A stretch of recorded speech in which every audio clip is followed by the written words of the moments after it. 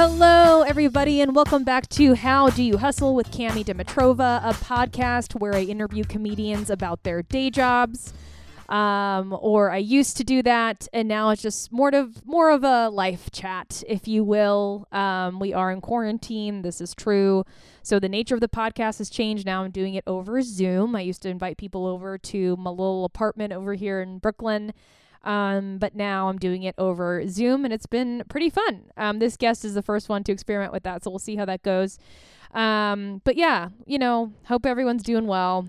It's a quarantine. Coronavirus is happening. Hope everyone is staying safe and staying inside. And we'll get through it together. It's going to be great. But on this episode, we have the one and only Shem Pennant, who we will focus on because he brings joy. If you don't know Shem, it's a shame. Haha, Shame. Okay. He is a writer and director. He is originally from South London, but now he's based in Brooklyn. That's pretty cool. He has written for BBC Radio, Casual, and you've seen his stuff on Sketchcram, also on UCB's weekend sketch team, The Foundation. All neat stuff. On this episode, we talk about his life growing up in South London. How he started at one point playing jazz and learning Japanese. I mean, what? And then we get into his journey getting into one of the top universities in the world, dropping out, and then sort of refiguring out his life, and then eventually getting a corporate job that he wasn't expecting on getting, but did, and now has had for 10 years, and how that sort of supported his dreams in comedy. And then we also talk about how he gets so obsessed with improv that at one point he starts flying out to New York from London just to see shows, which I thought was amazing. And then eventually getting teachers to fly out from New York to London to teach classes to him and his friends. I mean, that's just amazing to me. So yeah, you guys, without further ado, Shem Pennant. Hello. Hello. Nice to see you. Also, hello. Good. Great to see you. We just went into business real quick. We went, hi, hello. What's and that is how I hustle. Let's talk shop. What's your audio like? What's your input like? Wow. First of all, where are you? I forget that you've not been. It seems like everyone in the New York comedy has just been to my house to like borrow something or like use a piece of equipment. But I'm in Brooklyn. I have like a weird little basement. So it has like a bunch of space with like drums and like there's a green screen and photo set up there. What? There's instruments behind me and stuff like that. So like this is where I live. And then there's like an upstairs that has like living things. That is so sick. That's where I am. Oh my, you have like 15 guitars. Yes, I was a musician in another life. Really? That was I was either going to become a comedian or a musician, and then I became like this weird musical comedy person doing odd bit shows that don't matter at a theatre that no longer exists. Well, you have a piano, so like. Yes. Well, she's dusty. So, but yeah, dabble. Whoa, that's so cool. You were gonna be a musician? Oh, that's what there was a point where I would like just obsessively like play music all the time, and I was like a child and like would just like noodle away on the guitar and like think about like joining jazz bands or being in punk groups. And then I got into it's just long and complicated, but like there was a point where I thought I was going to study at Cambridge, which is like a university in the UK that is like good. Yeah, Cambridge University. I've heard of it. I don't know. I assume nothing. It's like the best school in freaking the world. Yeah. Well, I had a place to study there, and I was like, okay, I'll do that, and I'll be like an academic. And then I went through like some difficult stuff in my life, and then I like lost my place, and I was like, fuck it, I'll like be a jazz musician, and then I'll like just go play jazz in bars, and then a teacher like pulled me to one. That was the life I was going to head on, and then a teacher pulled me one side and said, "Don't be an idiot, like literally go and study and do stuff." And I'm very grateful that she did that, because I study and know things. But yeah, that's what. You need to explain all of this immediately. You got into Cambridge and then life happened and you were going to study music. You froze. Which is No, I was going to study. I got there to study literature and philosophy. Cool. Like was going to be my life, and then I ended up studying just sort of literature, and I have a master's degree in 12th century Japanese theatre and poetry. You have a master's in Japanese poetry? And theatre And from theatre? the 12th century. So I did a lot of studies and no opera and things like that. What? Oh my literal, you're blowing my literal mind. Okay. And then, okay, so I love how you were like, got into like the Harvard of the world and then decided to play in jazz clubs and do jazz things. And then your teacher was like, you have to go back to school. Yeah, no, so like as I like when I found out I couldn't like go study anymore, I was gonna like drop out of society and become like a wandering jazz and punk musician. And then like as I was walking out the door of my high school, they were like, no, don't do that, that's a stupid life. And they're not wrong. Like I ended up doing a lot of that stuff anyway. So like, you know, I'm glad I know things. You know things for sure. For sure. Okay, so I guess like starting off with like first of all, I want to like circle back to your whole life and like how you got into this stuff, because this is amazing. Have you started? We haven't even begun. Because like I don't. Because my question to you is, what is your show now? Like it's gone from how do you hustle to Shep. how the fuck do you have a job? Like, what are you literally doing is the name of the show. How are we surviving? How do you survive with Corona? I think like, I mean, we had a cool conversation on Instagram where you were like, hey, like I've been thinking about like this premise and like what it means to like hustle or not, like now given the time with COVID-19 running this fucking world, and like how we're sort of like reassembling into this weird new normal. So I'd love to chat with you about like what your life was before, 2 to 3 weeks ago and what it is now. And then like, what were you doing before all this happened? Yeah, because like I listen and love the show, and I feel weird because every week I go, oh, I really like that. It was really like sweet, and it's like I don't need to do that, but also I guess it's nice to hear that you enjoy things. You and like Maddie are like the two fans who are like, where we like this. I'm like, great.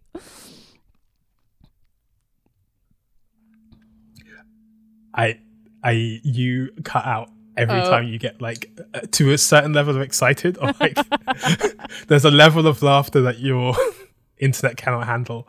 So I'll tone down my responses. I'll rein it in. Never let anyone dampen your joy. But like but yeah, like I find it so fascinating just because a lot of this show seems to be I'm like doing this like survival like job, or like working these things to like do this dream job of like comedy or work, and I spent all my time listening to it going, oh, if only I had like this dream job or these things, and I hate my day-to-day job. And then like a week ago it's like, oh, I'm so glad I have like a day-to-day job. It is it is everything. I don't do comedy anymore. Like it doesn't exist. No, it's truly non-essential. So it's like a really like, because I've been thinking about everything, as I'm sure a lot of people are doing a lot of reflection, but like it was really interesting thinking about your show in that context of how a lot of things I was like annoyed about or like frustrated, I'm now like truly grateful for, and it's been like meditative. So I was hoping that you talk about this with someone more informed. Like that's what I was leading with all my questions. You're like, no, you should talk about it. And then normally I would say, oh, no, I couldn't possibly. But I've said that to so many things over the past like couple of months, and then started, oh no, I'll never get to do them. So I was like, oh, why not? Why not just take a chance? No, I feel like it's cool to know. It's cool to know your perspective, because I'm in the same boat too. I still have a 9 to 5 because I mostly work from home. So like that, the 9 to 5 Monday through Friday hasn't changed that much. It's literally everything after that and outside of it that's changed the most. But what would you say was your day job and now is your day job if it's the same? So like the other thing is like I hate talking about myself. I hate talking about my work. Then so I was like, I'll never do the show. I'll just gratefully listen. And then most of my friends or people who've known me for like 10 years will be like, what do you do? Or like they have no real like insight. So I was like, I'll never be on this show. It's not for me. But I am a digital content producer for like a big financial services company. So like I make like podcasts and videos and audio and social media, like just stuff that no one needs. But like, it's always really interesting because I didn't imagine I'd ever end up doing this. Because like my training is in the arts. It's heavily in the arts, and then also I have no, like I'm I guess good at my job now, but I'm not qualified for it. I fell into it by accident, and then I kept like I literally was a Japanese translator for a while in a weird little publishing company, and then my boss had no money and tried to one day pay me in jam. I was like, fuck this, I cannot. What? Yeah, she literally was like, I'm so sorry, Shamsan, we don't like have any funds or liquidity, but I made this. And she brings out like a little jar of jam and just said, maybe you can take this. And I was like, I can't deal I with literally this. don't know what you want me to do with this. This is jam. I don't know. And this was like this was like years ago in a very different life. So I was like, and I was like married at the time. So I had to like come home to like my wife. It's like, I have no money. I can't provide. All I have is jam. There's nothing more pathetic or humbling. So I was like, I literally that day went to look for like a proper job, ended up doing like editorial work for like a financial services company because my roommate at the time was like, finance is like amazing and they all like have money. This was before 2008 when that industry collapsed. Sure. So like very dumb and weird. And then because I like speak languages and have like a weird CV, I got headhunted to work for like a big international company where they were like, I have lived an unconventional life, I guess. And then a lot of that is weird and it's not the sort of thing you normally see on CVs in these companies. So like they always like pick my CV out and like this is a job I don't want to do. And I know this is so privileged and like annoying to hear, but it is what it is. So like people will always just like pull my CV out and like offer me jobs I don't want. Like I got called in for like Goldman Sachs a while ago to like they wanted me to like work in Hong Kong and do like social media and video content, and they were like throwing like a triple figure incomes at me, and it's like, I don't want that job. That would be like a nightmare. I don't want this life. All I want to do is like stupid comedy shows at midnight to no one. Oh my God. In retrospect was maybe a mistake. Now looking back on it, I might give them a call. Yeah. It's like I guess it's and then I got into like doing comedy and got really like obsessed with like the New York comedy scene. I thought it was like amazing and cool, and it's like, if only I were there, life would be so much better. Just not true, but like you just don't know. You don't. Your internet connection hates every quip you make because you said something very funny. I could tell internet physically from the way connection, you moved. And my internet connection actually sucks giant dick. Let me just see if I can like get on the 5G network. If I do that, is this gonna drop? If I change the network? It's very funny because you went, my internet connection sucks, and there's like this huge comical pause that I don't know was intentional. Do you think it might be the video?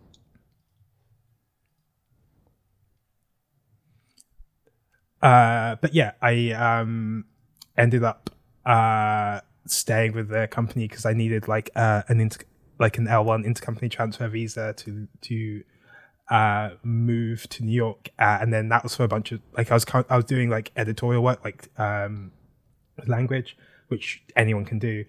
So then I positioned myself and I made like a role in the company as like a digital content producer because I have all these skills from like, you know, just life you pick up, like doing comedy. I picked up all these skills like doing video and like working with audio and like podcasting and like all this stuff. And it's like, oh, I have all these skills, like I can do that. And then just ingratiated myself with my my now boss, and a bunch of people was like, oh, I'm like valuable, send me across. And then after like years, like it literally took me I think 3 years of trying before I could like transfer over to like New York, where I am now. Also, I could like do weird, like, so every time I do like a bad improv show to no one, it's like, oh, I spent 4 years to get to this place, which is why I feel like weird about them, but also grateful and like fun. Like it's I am joyful. It's a thing I get to do or got to do or was able to like participate in some way. Are you back? Is your internet connection now firing? I am back, and I could hear everything you were saying. I'm going to try to not react while you're talking just so I can make sure to not mess it up. But in my head, I'm going, whoa. But for the sake of this weird alt interview style, I'm going to keep it to a mins. Oh, but I loved hearing, like, I tune in to hear you talk. Like, that's the secret sauce. Most of the input while people talk is me going, ah ha ha. So it's not. Yeah, but those are the noises that the fans. It's truly mind-blowing feedback for everyone. Wow. Okay. So it sounds like you surprised yourself with the sort of career path that you took given your start, right? I did not hear you. Okay. Good. No, this is perfect. Do you want to pause your video feed and see if that helps? Yes. Great. So I'll go to that, and then let's see if this helps, and let's see chat if I get away. On this 5 jizzle. Let's see. Okay, can you hear me now? I can hear you. It's rocking. It's great audio. Oh, great. It's rocking and rolling. Okay, perfect. Okay. So, basically from what you were saying, it sounds like you sort of have a career that surprised you, right? Something that you weren't expecting to have given your background and training in the arts and theater and sort of like your expectations there, and then taking a turn and started working for like a corporate company, that kind of vibe, correct?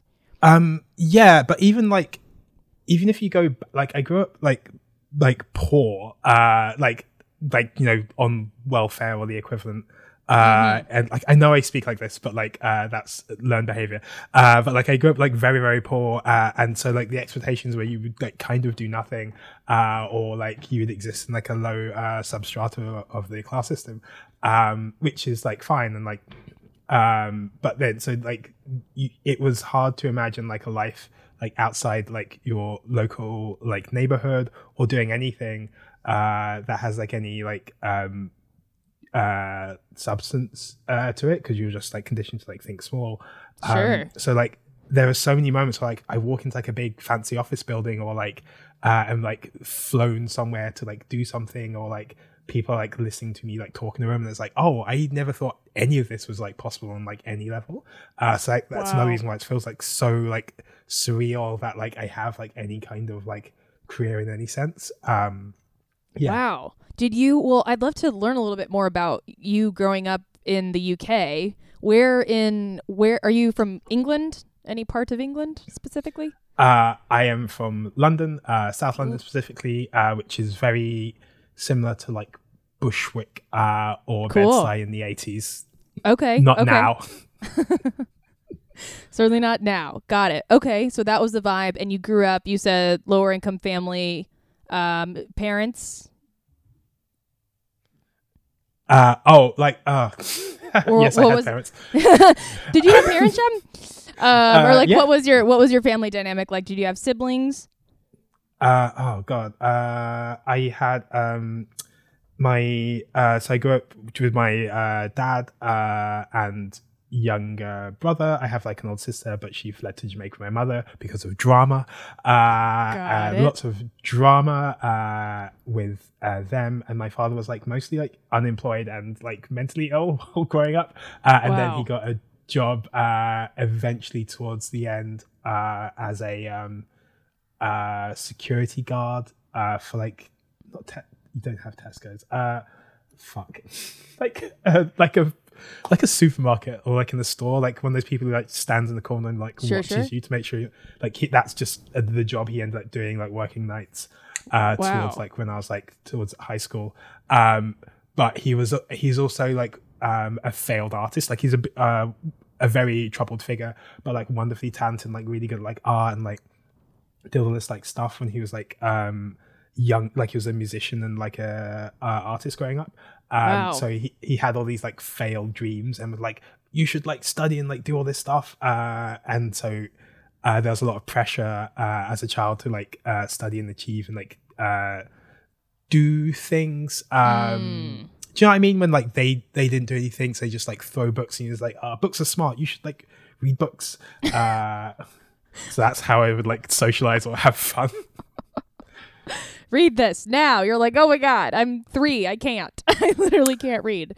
I tell this story all the time, but like once my uncle was giving all the other kids in the family like little video games or like toys and like presents, and he just came to me and gave me a dictionary to like just read through. And I was like, I don't get why they just like, oh, this is the kind of person you are. Have a dictionary. Oh my God. You're like, you want me to just like learn words? Like, what is this? Oh, but I read it.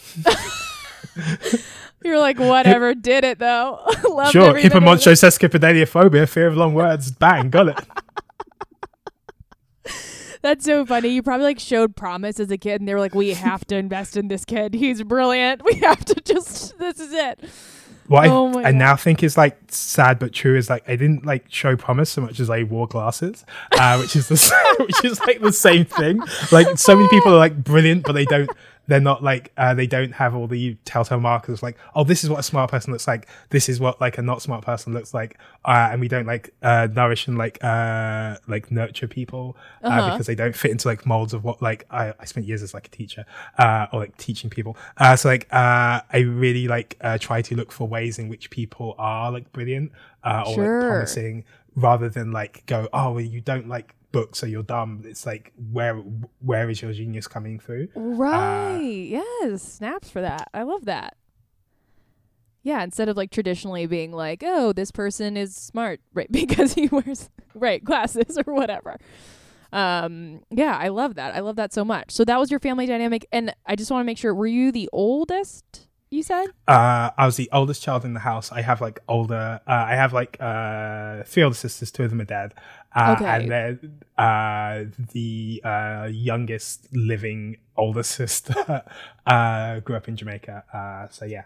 Wow. Okay, from a previous marriage. Nope, same. Okay, same. Okay, got it. And then your mom growing up, what was she like? She troubled. We didn't get on at all. Didn't speak to her till I was like 24, 25. Whoa. When I was like, oh, I should like put aside a lot of grievances. Like I had like a troubled childhood, I guess, which I don't like talk about that much. Sure. And it's also not like super apparent because I like I grew up like wrong, or like people like the advice or input when I was like growing up was like hide your background and don't let anyone like know where you're from or how you're raised. And like I remember like I talk a little bit more with like the vernacular of the people around me, and my father that said you can't talk like that. People never accept you or like listen to you or trust you if you like talk the way you talk. So get rid of your accent, get rid of your voice, get rid of all the colloquialisms, and just learn like white people things. Wow. Oh my God. I mean, it was, I get why he gave me that advice, and it's why I was really good at improv as well. He didn't know he was arming me with like an amazing skill set. But like a lot of the past like 10 years have been like, oh, well, like you don't need to worry about it anymore. Like you've gained like a space, so you can like now like talk and be more free or reconnect with things that you've like suppressed or like felt bad about. But like, yeah, it's so frustrating because so many people think I am like grew up rich or like in a very posh like fancy because I just talk and act in a certain way because it's just a hard habit to break, Right. and then a lot of but like it's also like that, like, oh my god, I did like an improv class with Lou Gonzalez, great man, great teacher, great person, called The Code Switch, when he talked about how we like negotiate like certain spaces as like people of color and how we like talk in one way to another, and like that was like a road to Damascus, like scales lifted from my eyes of like, oh yes, this is like a thing I've naturally been doing like my entire life, and I can like feel how it's not like a hindrance, it's like a wonderful power that you have to be able to like communicate and talk to people and like reach them out and like do all this like kind of stuff. It's like so helpful. So yeah, like that since like a lot of the recent times I've been like thinking a lot about how I like communicate and like negotiate social spaces and what is me and what is me like modifying myself to like please or fit in with other people. Sure, like adapting, becoming a chameleon, and like trying to figure out the space, and like yeah. Wow, that's really powerful stuff. So how was that for you as a kid? Like were you ever like, could your friends come over, or were you like trying, because you were saying you're trying to like hide your identity from this pressure from your father, so were you like hanging out with friends, or like what was that like for you in like middle school, high school? I'd never have friends over. That's just not allowed. And also my father became like insanely religious. Wow. What religion? So like, oh god. So my mother, well, they were both like Rastafarians when I was like younger, which is like a whole thing. Like their religion, it's a whole thing. It's a whole thing. You're like a whole thing. Okay. And then my mother became like very like revivalist Baptist-y, and then my father became like a Jehovah's Witness. So it was like two like very intense like religious belief systems. So like I just be very isolated and just spend all your time like the only entertainment or media you were like able to like really get into was like the Bible. So I spent a lot of time just like reading the Bible over and over again as like a child. Super fun. Oh my God. So I'm like such a cool, fun party guy now. You're like, I know a lot of words and I know a lot about God. So what's up? Who wants to play beer pong? No one? Cool. It's like you were there.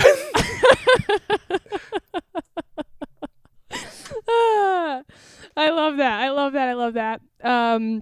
Okay, so talk to me about how you got into like, I mean, I feel like I can kind of see how like your creative mind started bubbling as a kid because of like all like the circumstance. And then when did you actually start like creating or getting involved in the arts? Like, were you in a band in high school, or did you do drama? Like, how did it come out for you at like an earlier age?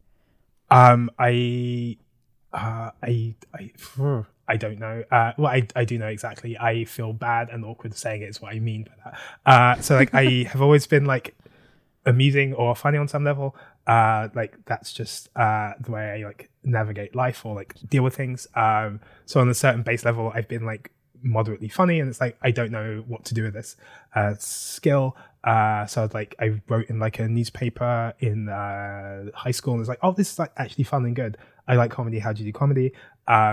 And then the only way in the UK in the time I was growing up that it seemed like I'm so glad that there's things like this, or like so much more information is out there now. But it felt at the time the only way to do comedy was to like go to Oxford or Cambridge and then get a job working for BBC Radio. And I was like, okay, I guess I'll apply to Cambridge solely for that reason. Cool. Got in, was like, cool, great. I'm on my track to like maybe doing like comedy or writing like a funny like Radio 4 show. Then like bad stuff in life happened. I have a tumultuous background, so it's like, oh no, I can't go to Cambridge, therefore I can't do comedy, therefore I'll stop. So like I just stopped doing comedy around 18. It's like I guess I had my shot and like blew it. Jeez. and truly like felt that. And then I was in. I met a friend I went to Japan for a little bit to like get away from the UK because I was like sick of it, and like taught and worked there and studied Japanese or whatever. And I met like this guy in a bar who was like, "Oh, I do comedy," and it's like, "How?" And he's just, "Oh, you just do it. You just like you just get up and do it." And he was like doing stand up, and I was like, "Oh, you just do it? What?" What? But I don't understand, and that was like so amazing. But I hate the sound of my voice and the way I look. So like I was like, I can't like be up. It's fine. I'm mostly over it. But like so I was like, I can't like perform. So like, how do I like get up and like do things? And then I was working. I was like trying to like work out how to like break into comedy. I like went back to the UK, started writing like screenplays and like sitcoms and things like that. I like I just keep having all these weird false starts, but it's like I think like comedy is like cool. So you like great, you write like sitcoms, that's it. So like I wrote a bunch of like sitcom pilots, I sent them off to my production companies, they'd like get back and say, "Oh, this is quite funny, maybe we'll make them." And then like it's impossible to get anything made ever. So like none of them would like get picked up, but it's like, oh, this kind of feels like this is like good or like satisfying in some way. This sounds terrible, but like the beginning of this sounds terrible. But I saw this sort of popular woman who did comedy in the UK called Ava Vidal. She like put a video out of her doing like topical like news and like jokes, and I was like, oh, I think I can like write slightly the same or maybe even better jokes than you have. So I emailed her and said, "Hey, I saw your video clip. I have like some jokes I think would maybe be like good for you." And she was like, "Great, give me those jokes." And then I'd like write jokes for her, and they got to like work on like a pilot for like BBC One, which is like this BBC channel. That's so and, like, cool. Didn't get then the directors changed and it just died immediately. And it's just like, and these are like it was just that kept happening of like, there were all these like little moments of like, oh, maybe you are like good at comedy, and then the thing would die or the channel would go away or the offer would get pulled. And then I was like, fuck it, I guess I'll just like do stand up. So like I took all these jokes I had and just went to like a comedy club and just sort of read jokes off of like a piece of paper, one after one, because not looking, literally zero eye contact, not like making, looking at anyone, just like reading off like stupid, like weird jokes that shouldn't like happen. Like I always remember like one of the jokes I had was I'm working on a shortened version of an Arthur Miller play. It's called A View from Abridged, and like that is all that joke is like I've read books, I know what words mean, and like you shouldn't say that in front of like real people because they want to be entertained. They're like, what does that have to do with sex though? I don't get it. Oh my God! God! About like, your ex-girlfriend immediately. What is this Arthur Miller nonsense? And why is he looking at a bridge? Yeah. It was but like that was my act forever, was just like being awkward and weird and like just reading out jokes that everyone hated. And then the last time I did like a paid gig with like a bar with like a bunch of like rowdy drunk lawyers, and I was doing like jokes about Leibniz biscuits. Leibniz is like a German philosopher famous for optimism. So I posited that after, but it's also a brand of cookies that I thought should be drunk with a glass half full of milk. But like, yeah. Oh, no. Yeah, I know, like that's wrong. That's like bad comedy. But like, but after that, this woman came up and was like this rowdy crowd, and she just downed like a whole bottle of wine, and they gave her like a standing ovation. And what? I was like, oh, I shouldn't do this. This You're is like, wrong. I'm like writing poetic punchlines over here, and like this woman's just like chugging wine. Everyone's like, yeah, that lady. But that's what's up. Yeah. So I was like, yeah, this space is not for me. And sure. then, but then I saw this is so problematic. But then I saw like a video clip of Aziz Ansari doing like a bunch of like. It was back then. I had no way of knowing, but like he did. He did like a whole routine about the back of the inputs on like a VCR of like they had like or like the inputs that were going into like a TV, and they had like SCART cables and RCA cords and HDMI cords and like inputs, and like people are laughing and like enjoying it. And it's like, oh, this is the kind of thing I would say, oh, this is like where I should be, like whoever this person is, like they're doing the kind of thing I like and enjoy. And then so I like watched a bunch of his stuff. He like said like UCB a bunch of times in like his one of his like bootleg video clips, and it's like, well, this is place. This sounds really, really cool. I watched the ASCAT special, not the first one that they filmed, the second one, where they it's on Netflix, I think. Saw it, was like, oh my god, this feels like magical and fun, and they're all working together, and it all seems like do stuff, and it's like so cool. And like literally by the end of the show, I got a credit card, booked a flight to New York, and like took 101. I was like so like enamored with it. Felt like such a like fun, like different like release, and like an energetic, creative, cool way of like being. Everyone seemed like supportive and nice, and like it's obviously not that, but it was like at the time it felt so magical. And I'd like spend like all the money I had like flying to and from New York to like do like improv classes or like do DCM or whatever. Like I fully had taken like so many improv classes, but would like fly in a plane on a transatlantic flight. No, you would fly to New York to take improv classes? Yeah. Shem. Oh, people are literally like, yeah, I commuted from like Pennsylvania, or like I would take like like I've never heard anyone be like, I flew across the Atlantic Ocean to take improv. That is insane. Oh my god, where would you stay? Just in a hotel or something like that. Like I just like would max out credit cards and like pay it off. Totally. It felt like cause I did like a DCM just after, like I did 101 and 201 and like back to back, and then did a DCM. The reason I did 101, it was great and fun and like cool, but at the last show, I was about to get on my flight was late, and so I was like, oh, I can like watch a Saturday show. So I went into Chelsea and saw The Curfew, and they had Natasha Rothwell, and she's like amazing. Just everyone knows that now, but at the time I was like, who is this woman? She's so funny. I remember the scene she initiated. I remember how it was so powerful, so connected. Kevin Hines did like an organic like improv transition between one thing to another, and it like I left crying. Like I was like, this is fully moved, just like I was on the train flying home in tears. Like, I want to be able to do this. This is so beautiful. This is so great. This is like a magical world. And it feels like so dumb saying this. Like oh, it does. It gets worse. Like I started like doing improv in London, which I didn't have that level of scene there. So like I would like fly. I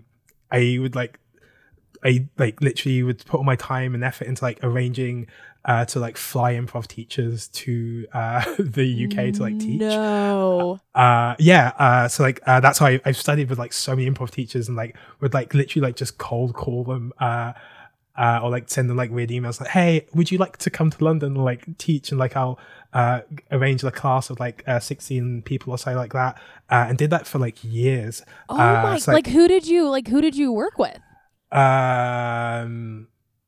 Heather Ann Campbell, who's like amazing, Will Hines, Anthony Atamanik, Connor Ratliff, Shannon O'Neill, Lydia Hensler, oh my god, everyone, John Murray. Like I just did like so much improv with like everyone, and like there was a time when I was just going to like improv classes every single day, and it's like really, really like, oh, it's just like this is like a fun life and it's cool. I wish I'd done that a little less, but when is all this like happening in your life? Like, do you like what year is it? This started around 2012 up until about 3 years ago. Okay, 2012. And where are you at like life wise? Like, are you like working? Are you like, is this the jazz time? No, this is still like, so I've been, the job I have now I've done for 10 years. Like the whole time I was 10 years. Yeah, that's another reason why I didn't think I'd ever like just stick with this like side gig emotionally. has like now become a significant chunk of my life. And it was just a weird, I am doing this to sustain, or this can like pay for like my comedy work, and it can pay for like learning video equipment and like learning more like training and skills and like filming like weird sketches or web series or shows, or like I was able to like, I bought a house with like, I rented a house with a spare room, and it was like a rotating room, so like people from like New York or LA would just stay in my house for like that is so dope. Oh my God. Right. Okay. So right. So you've had this job for 10 years and like you're just like crushing it. It's like the thing that's like helping you sort of support like all these other dreams around it kind of thing. And it's outlasted all my dreams. That is so dope. Have you ever thought about leaving it? I can't. I literally cannot. Because if I leave, I have to go back to the UK. Like my visa and. Got it. Well, right. Well, that's what I wanted to ask. So, when did you move to New York officially? When you were like flying back and forth and doing all that, when did you move here? It's coming up to 3 years now. 3 years. So I've been here. Yeah. Okay, got it. And so you're on a visa now. Yeah. Got it. Okay, so they were like, "Yo, let's do it. You're moving. Great." No, I was like, please send me, please send me, and then kept like finding like business reasons to go to do this, and then eventually they were like, fine, we'll send you, and like they're glad they sent me. I'm like good at what I do, I guess, but like like it was solely truly it was my biggest dreams were like to be able to like do 301 and 401. That felt like so huge to me, to like learn how to do a pattern game Harold properly, and do all this stuff. And it was so dumb because I fixed that goal in my mind and then spent all this time like training and performing, and like I was like quite good, and like I was like touring Europe, like teaching and performing improv and things like that. What? So like I was like, but so by the time I like got here, I was like maybe didn't necessarily need the lessons that you learn in 301 and 401, but I was like so grateful to like actually get it. I was like so psyched and jazzed, and then it's like, oh, this should have happened like a couple of years earlier in your life. You're now like, because I didn't even do improv anymore, which is so wild.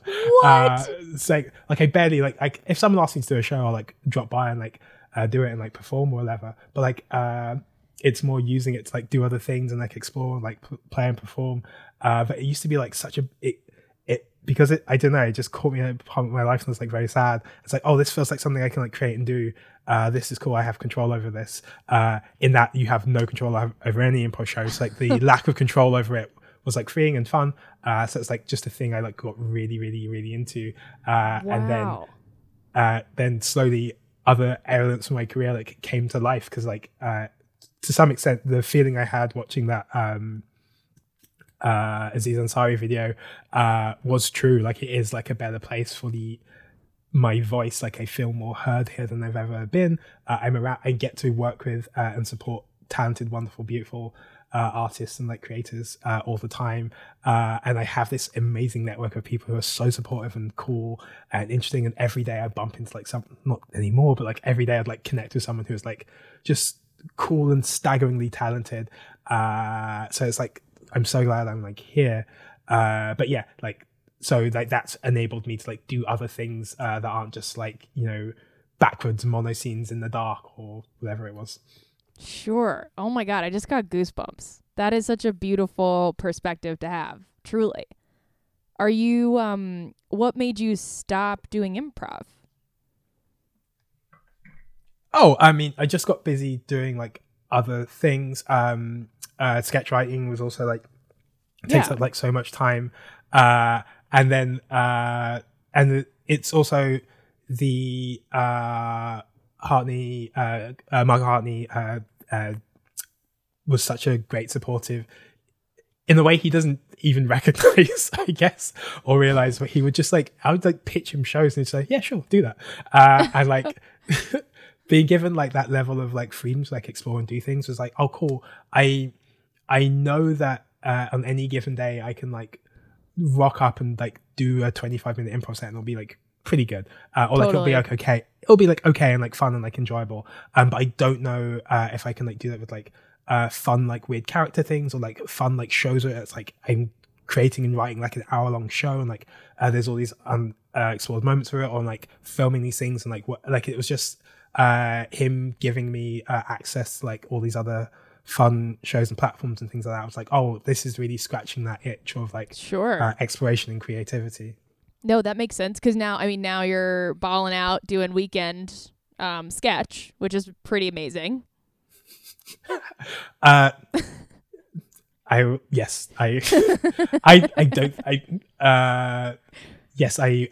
very blessed that I got to work with the foundation, who are like upsettingly talented. It was like the first meeting I had with them was like very scary, because they like went around the room pitching ideas, and then literally like the first idea I heard was like the funniest thing I've ever heard, and they just got progressively funnier with all these people I don't know who are like legends at the theatre of like doing like sketch, and everyone's like, oh wow, they're so amazing. It's like, oh well, they're not going to enjoy my idiocy. I don't belong here. This is a mistake. What? Or well, like there's also like a lot of sometimes people like say things that they mean to be helpful but don't, or like they'll like say, oh great, you're on the diversity team, which is like the foundation's thing, I guess, or used to be. Blah, who cares? But like a lot of people seem to imply that I was placed there for being like, oh, they lost their brown writer and they slotted another brown writer in. What? And it's like, oh, what the hell is that nonsense? You hear things and you believe them, and then. But then people make you, believe in yourself, which is great, and that's also like nice and good. But yeah, like it's also, all comedy is humbling, like, and great, and you meet so many people who are like funnier than you'll ever be, or like more talented, or like more amazing at every level. And like I'm very grateful I got to have that opportunity. It doesn't like mean anything in any like real way. Like I never think, oh, I met UCB, I'm like better than anyone. I'm just as funny as I was, or just as not funny as I was. Like that hasn't changed. It's just lucky enough to be given that platform. It's like I don't view it as some like weird like badge or anything like that. But I also like acknowledge it as like, oh, it's like it's fun and nice that we get to do this and like connect with people, and that's good. And now I'm in this position, or was in this position. How can I just make sure I'm like spreading joy, which is back to the original thing. I was like, that's a lot of what I've been thinking about since everything's like shut down. There's like nothing around. It's like, oh, what am I doing? What's my purpose? And if it's to like do like industry stuff and like talk to people and connect and hustle and like get content out there, maybe, but that doesn't feel more like what my particular path of the journey has been. And like the things I think back on that I appreciate most are little moments when like I've written something silly and like someone's come out and said, oh, I really enjoyed that was like fun, or like I've put someone or cast someone in like a show or like a little sketch and they've been like, oh my god, that's still so cool. Or I've just like been texting or like hanging out with friends or something like that and said something fun and they've laughed. Like just that general tone of like spreading joy is like what the job of a comedian is, and like that feels like more of an important focus to me now than like whether or not my manager will return my calls and stuff like that. I mean, I think you like hit it on the head for sure, because there is this sort of weird pressure where we feel like, oh, well, now that like the institutions that we would plug into and like the platforms we had available like don't exist, well, we have to like make our own. And like, how do we, like, I have to put a wig on my head and do a thing, or like whatever, like live stream something. But like, there's just, I don't know. There's something like sort of, there's like resistance around that, I think, from a lot of people, which makes sense. And I'm truly empathetic. And like, if anything you do is bringing you joy, do it. Like, I'll click on all my friends' live streams. I'm watching all their shows. I'm engaging all their content. I love it. It's great. It's like that's the way they found to like spread joy. I will not be like pushing out like content anytime soon, but I'm also like working on like just am I like injecting joy and like fun and like positive energy into the world and like being like a good person or on some way, shape or form, I guess. And like regretting ways I didn't do that maybe in the past, and then trying to like do that more like now. I freaking love that. I love that so much. You're going to kill me, but I need to circle back real quick to your, before you started this gig, the 10-year gig. I need to know a little bit more about your Japanese learning and your jazz club life. And like, when was that? And how was that happening? The jazz club was like more of an aspirational dream of like, so I was doing like a little bit of music when I was in college.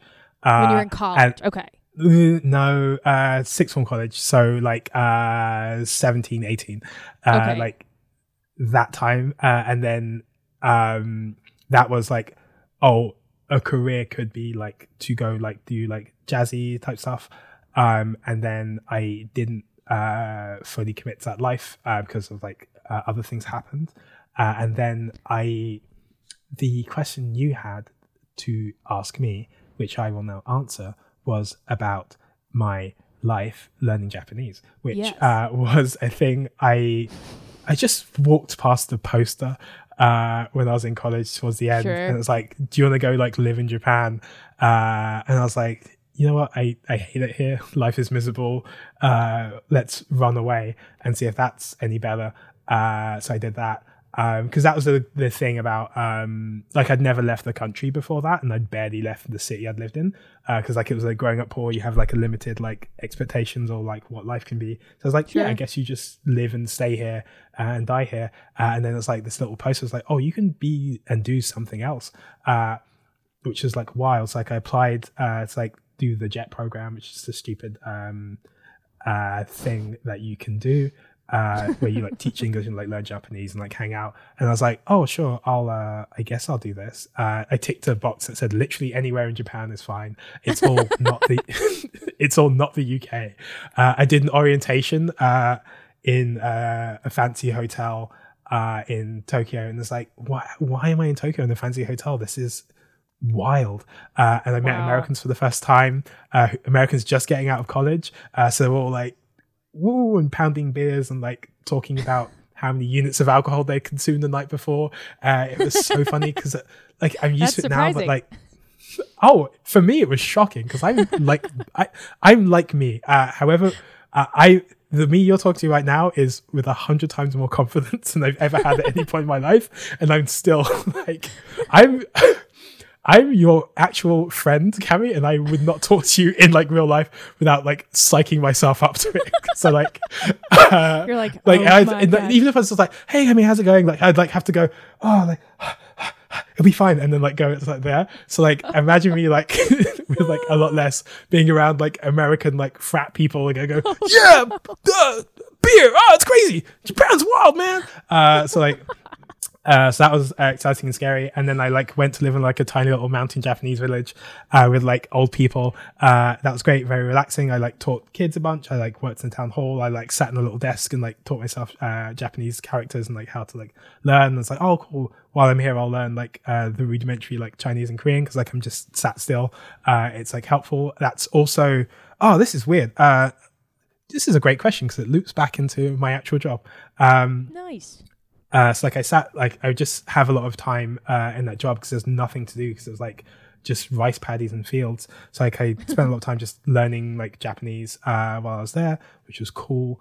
And then I had like spare time and a little bit of money. So like I bought like a laptop and like taught myself Final Cut, how to use Maya, how to use Shake, how to use like do video editing and things like that. My friend won a sword, so I like made a music video for him.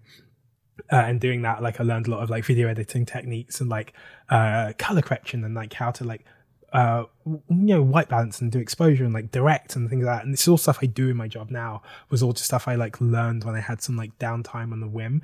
I was like, oh, I wonder like how Maya works, and now I like know how to like do basic 3D modeling, and like After Effects is like cool for this. So like I guess that was like such a helpful, like having that like moment of downtime gave me all these like weird skills which I use like to this day. That is so cool. Holy crap. And you just like decided to do that on your own. You're like, I'm just interested in this.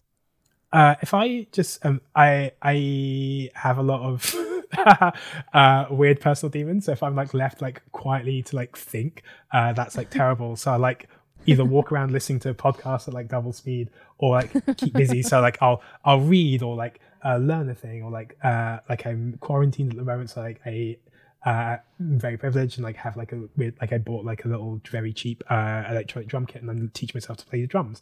And it's like I just will occupy myself with things, so I don't have to like sit and like reflect on life, the state of the world. Yeah. Mm-hmm. Well, that's good. That's good that you can like, keep yourself busy for sure. Cause I know that like, it's especially now when we sort of have to, I was literally just Googling 100 things to do in quarantine. Cause I like didn't, like now I'm just going to paint my nails. Like, I don't even know what to do. I'm learning after you hang up, I'm going to learn the ancient Greek alphabet. Cause I've always wanted to be able to understand it. Oh my God. That's not surprising to me. Do you still speak Japanese? Do you practice or? I don't practice, but if I watch like a movie or something like that, I can understand it. That is so cool. I'm learning, I'm actively trying to get my Chinese back up to scratch to where it was. Totally. Yeah, languages. It's so weird. I'm very good at like learning languages. I'm awful at speaking to people. So like, yeah, I don't. It's so weird. This is like this. Again, you're my friend. I love you. This is so hard for me to like talk right now. So this is like harder in any language. Right. No. Yeah. Communication is hard in general, right? Mm-hmm. For sure. Wow. So cut to then you started this job, and now you're in New York, and now we're in this quarantine, and with sort of like almost like a reset or like time to like think and reflect, or like do or learn new things in your case, right? Like the Greek alphabet. So I guess like as sort of like nearing the end of this, like how are you occupying your time now? And like, how are you thinking about, you touched on this before, but like, do you have like any expectations for yourself about like your comedy journey? Have you been someone who's like a goal setter? You're like, cool, like in 5 years, I want to be like a writer on this show, or like I want to be, I don't know, like a showrunner or whatever it is. Like, do you have any of those expectations? Have they shifted since the quarantine? Anything like that? So like before that, before I was like, I guess, all I ever wanted was to be one of the people in the writers' room in the Larry Sanders Show. That was like what I thought writers were. It seemed like so fun and cool. I was like, oh, this is great. And then I did so many things that would take me away from being in the writers' room. Like doing improv doesn't help. Sketch comedy isn't necessarily helpful. You should just be like writing packets. Like I'm very bad at like having like a focus, like career orientated mindset. But also like life is like, it just, you have no control over it anyway.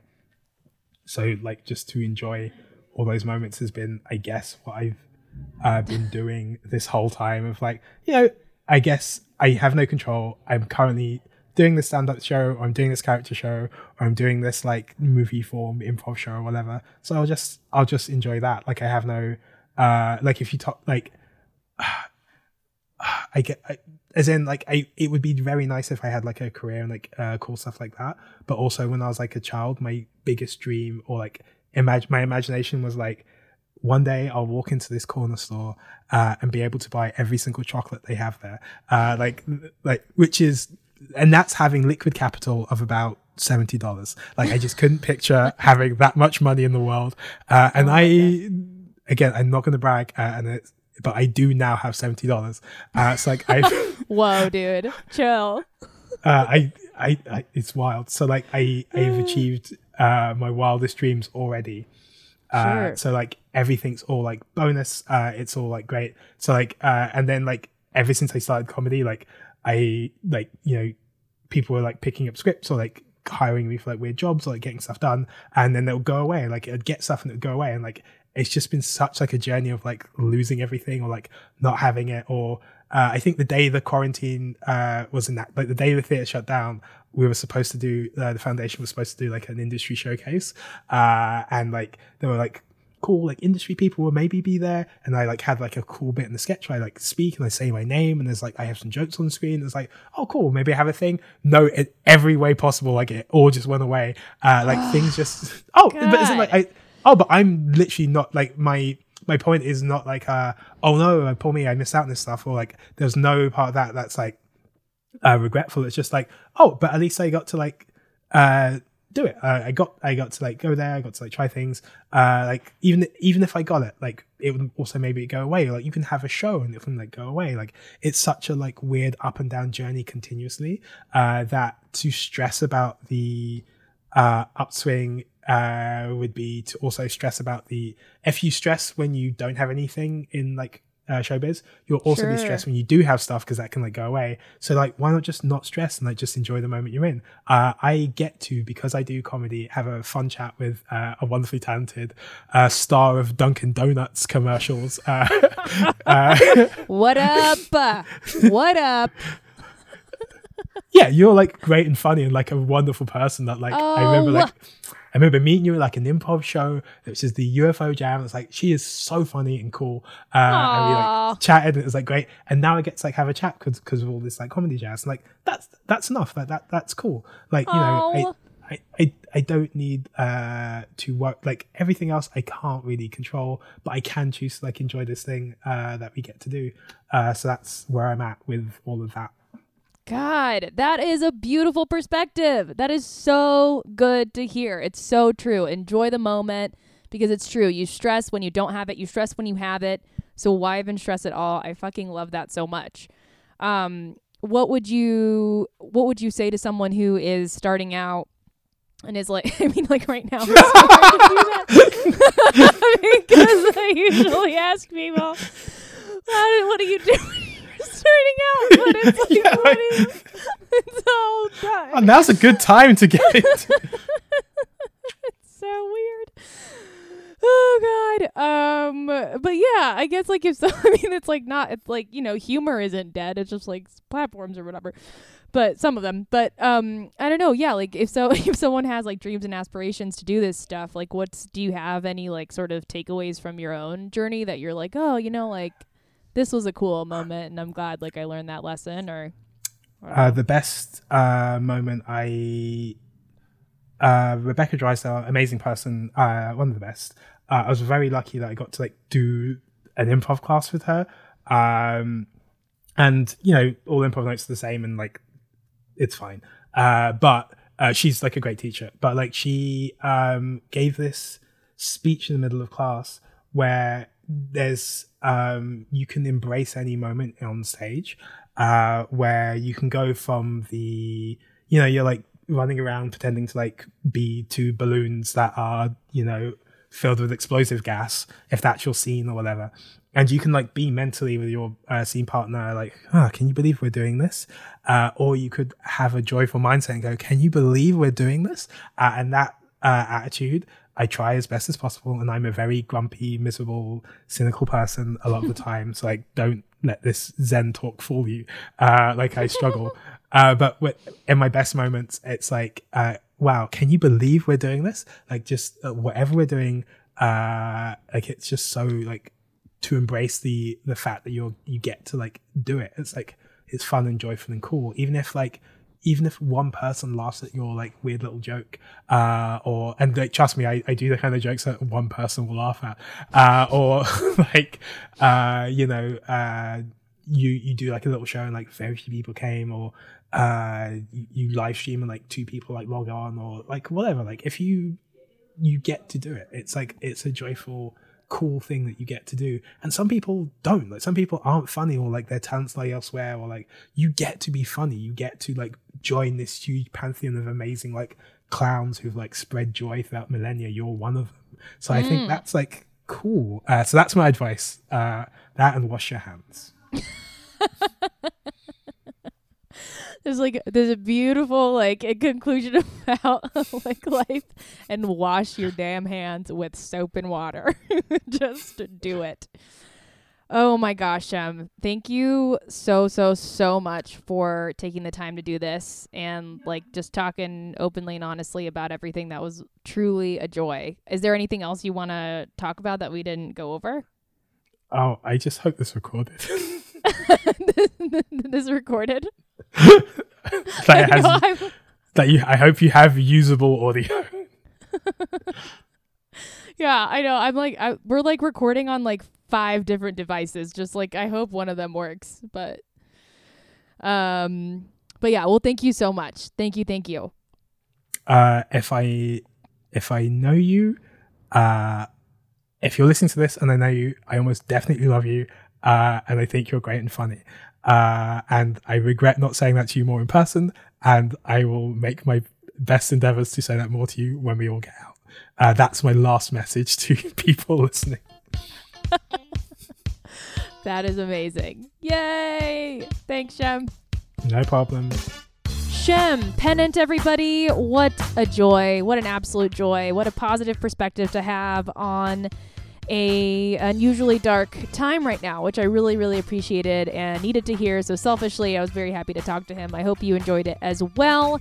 You can follow Shem on Instagram at my show called Life. He's there. Check out his stuff. Watch some of his sketches online. All the things.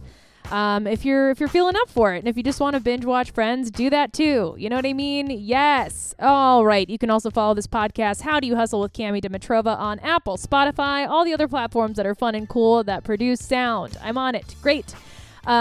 Stick around for a brand new episode next Monday. In the meantime, love you all. Stay safe, stay inside, and wash your hands. Bye.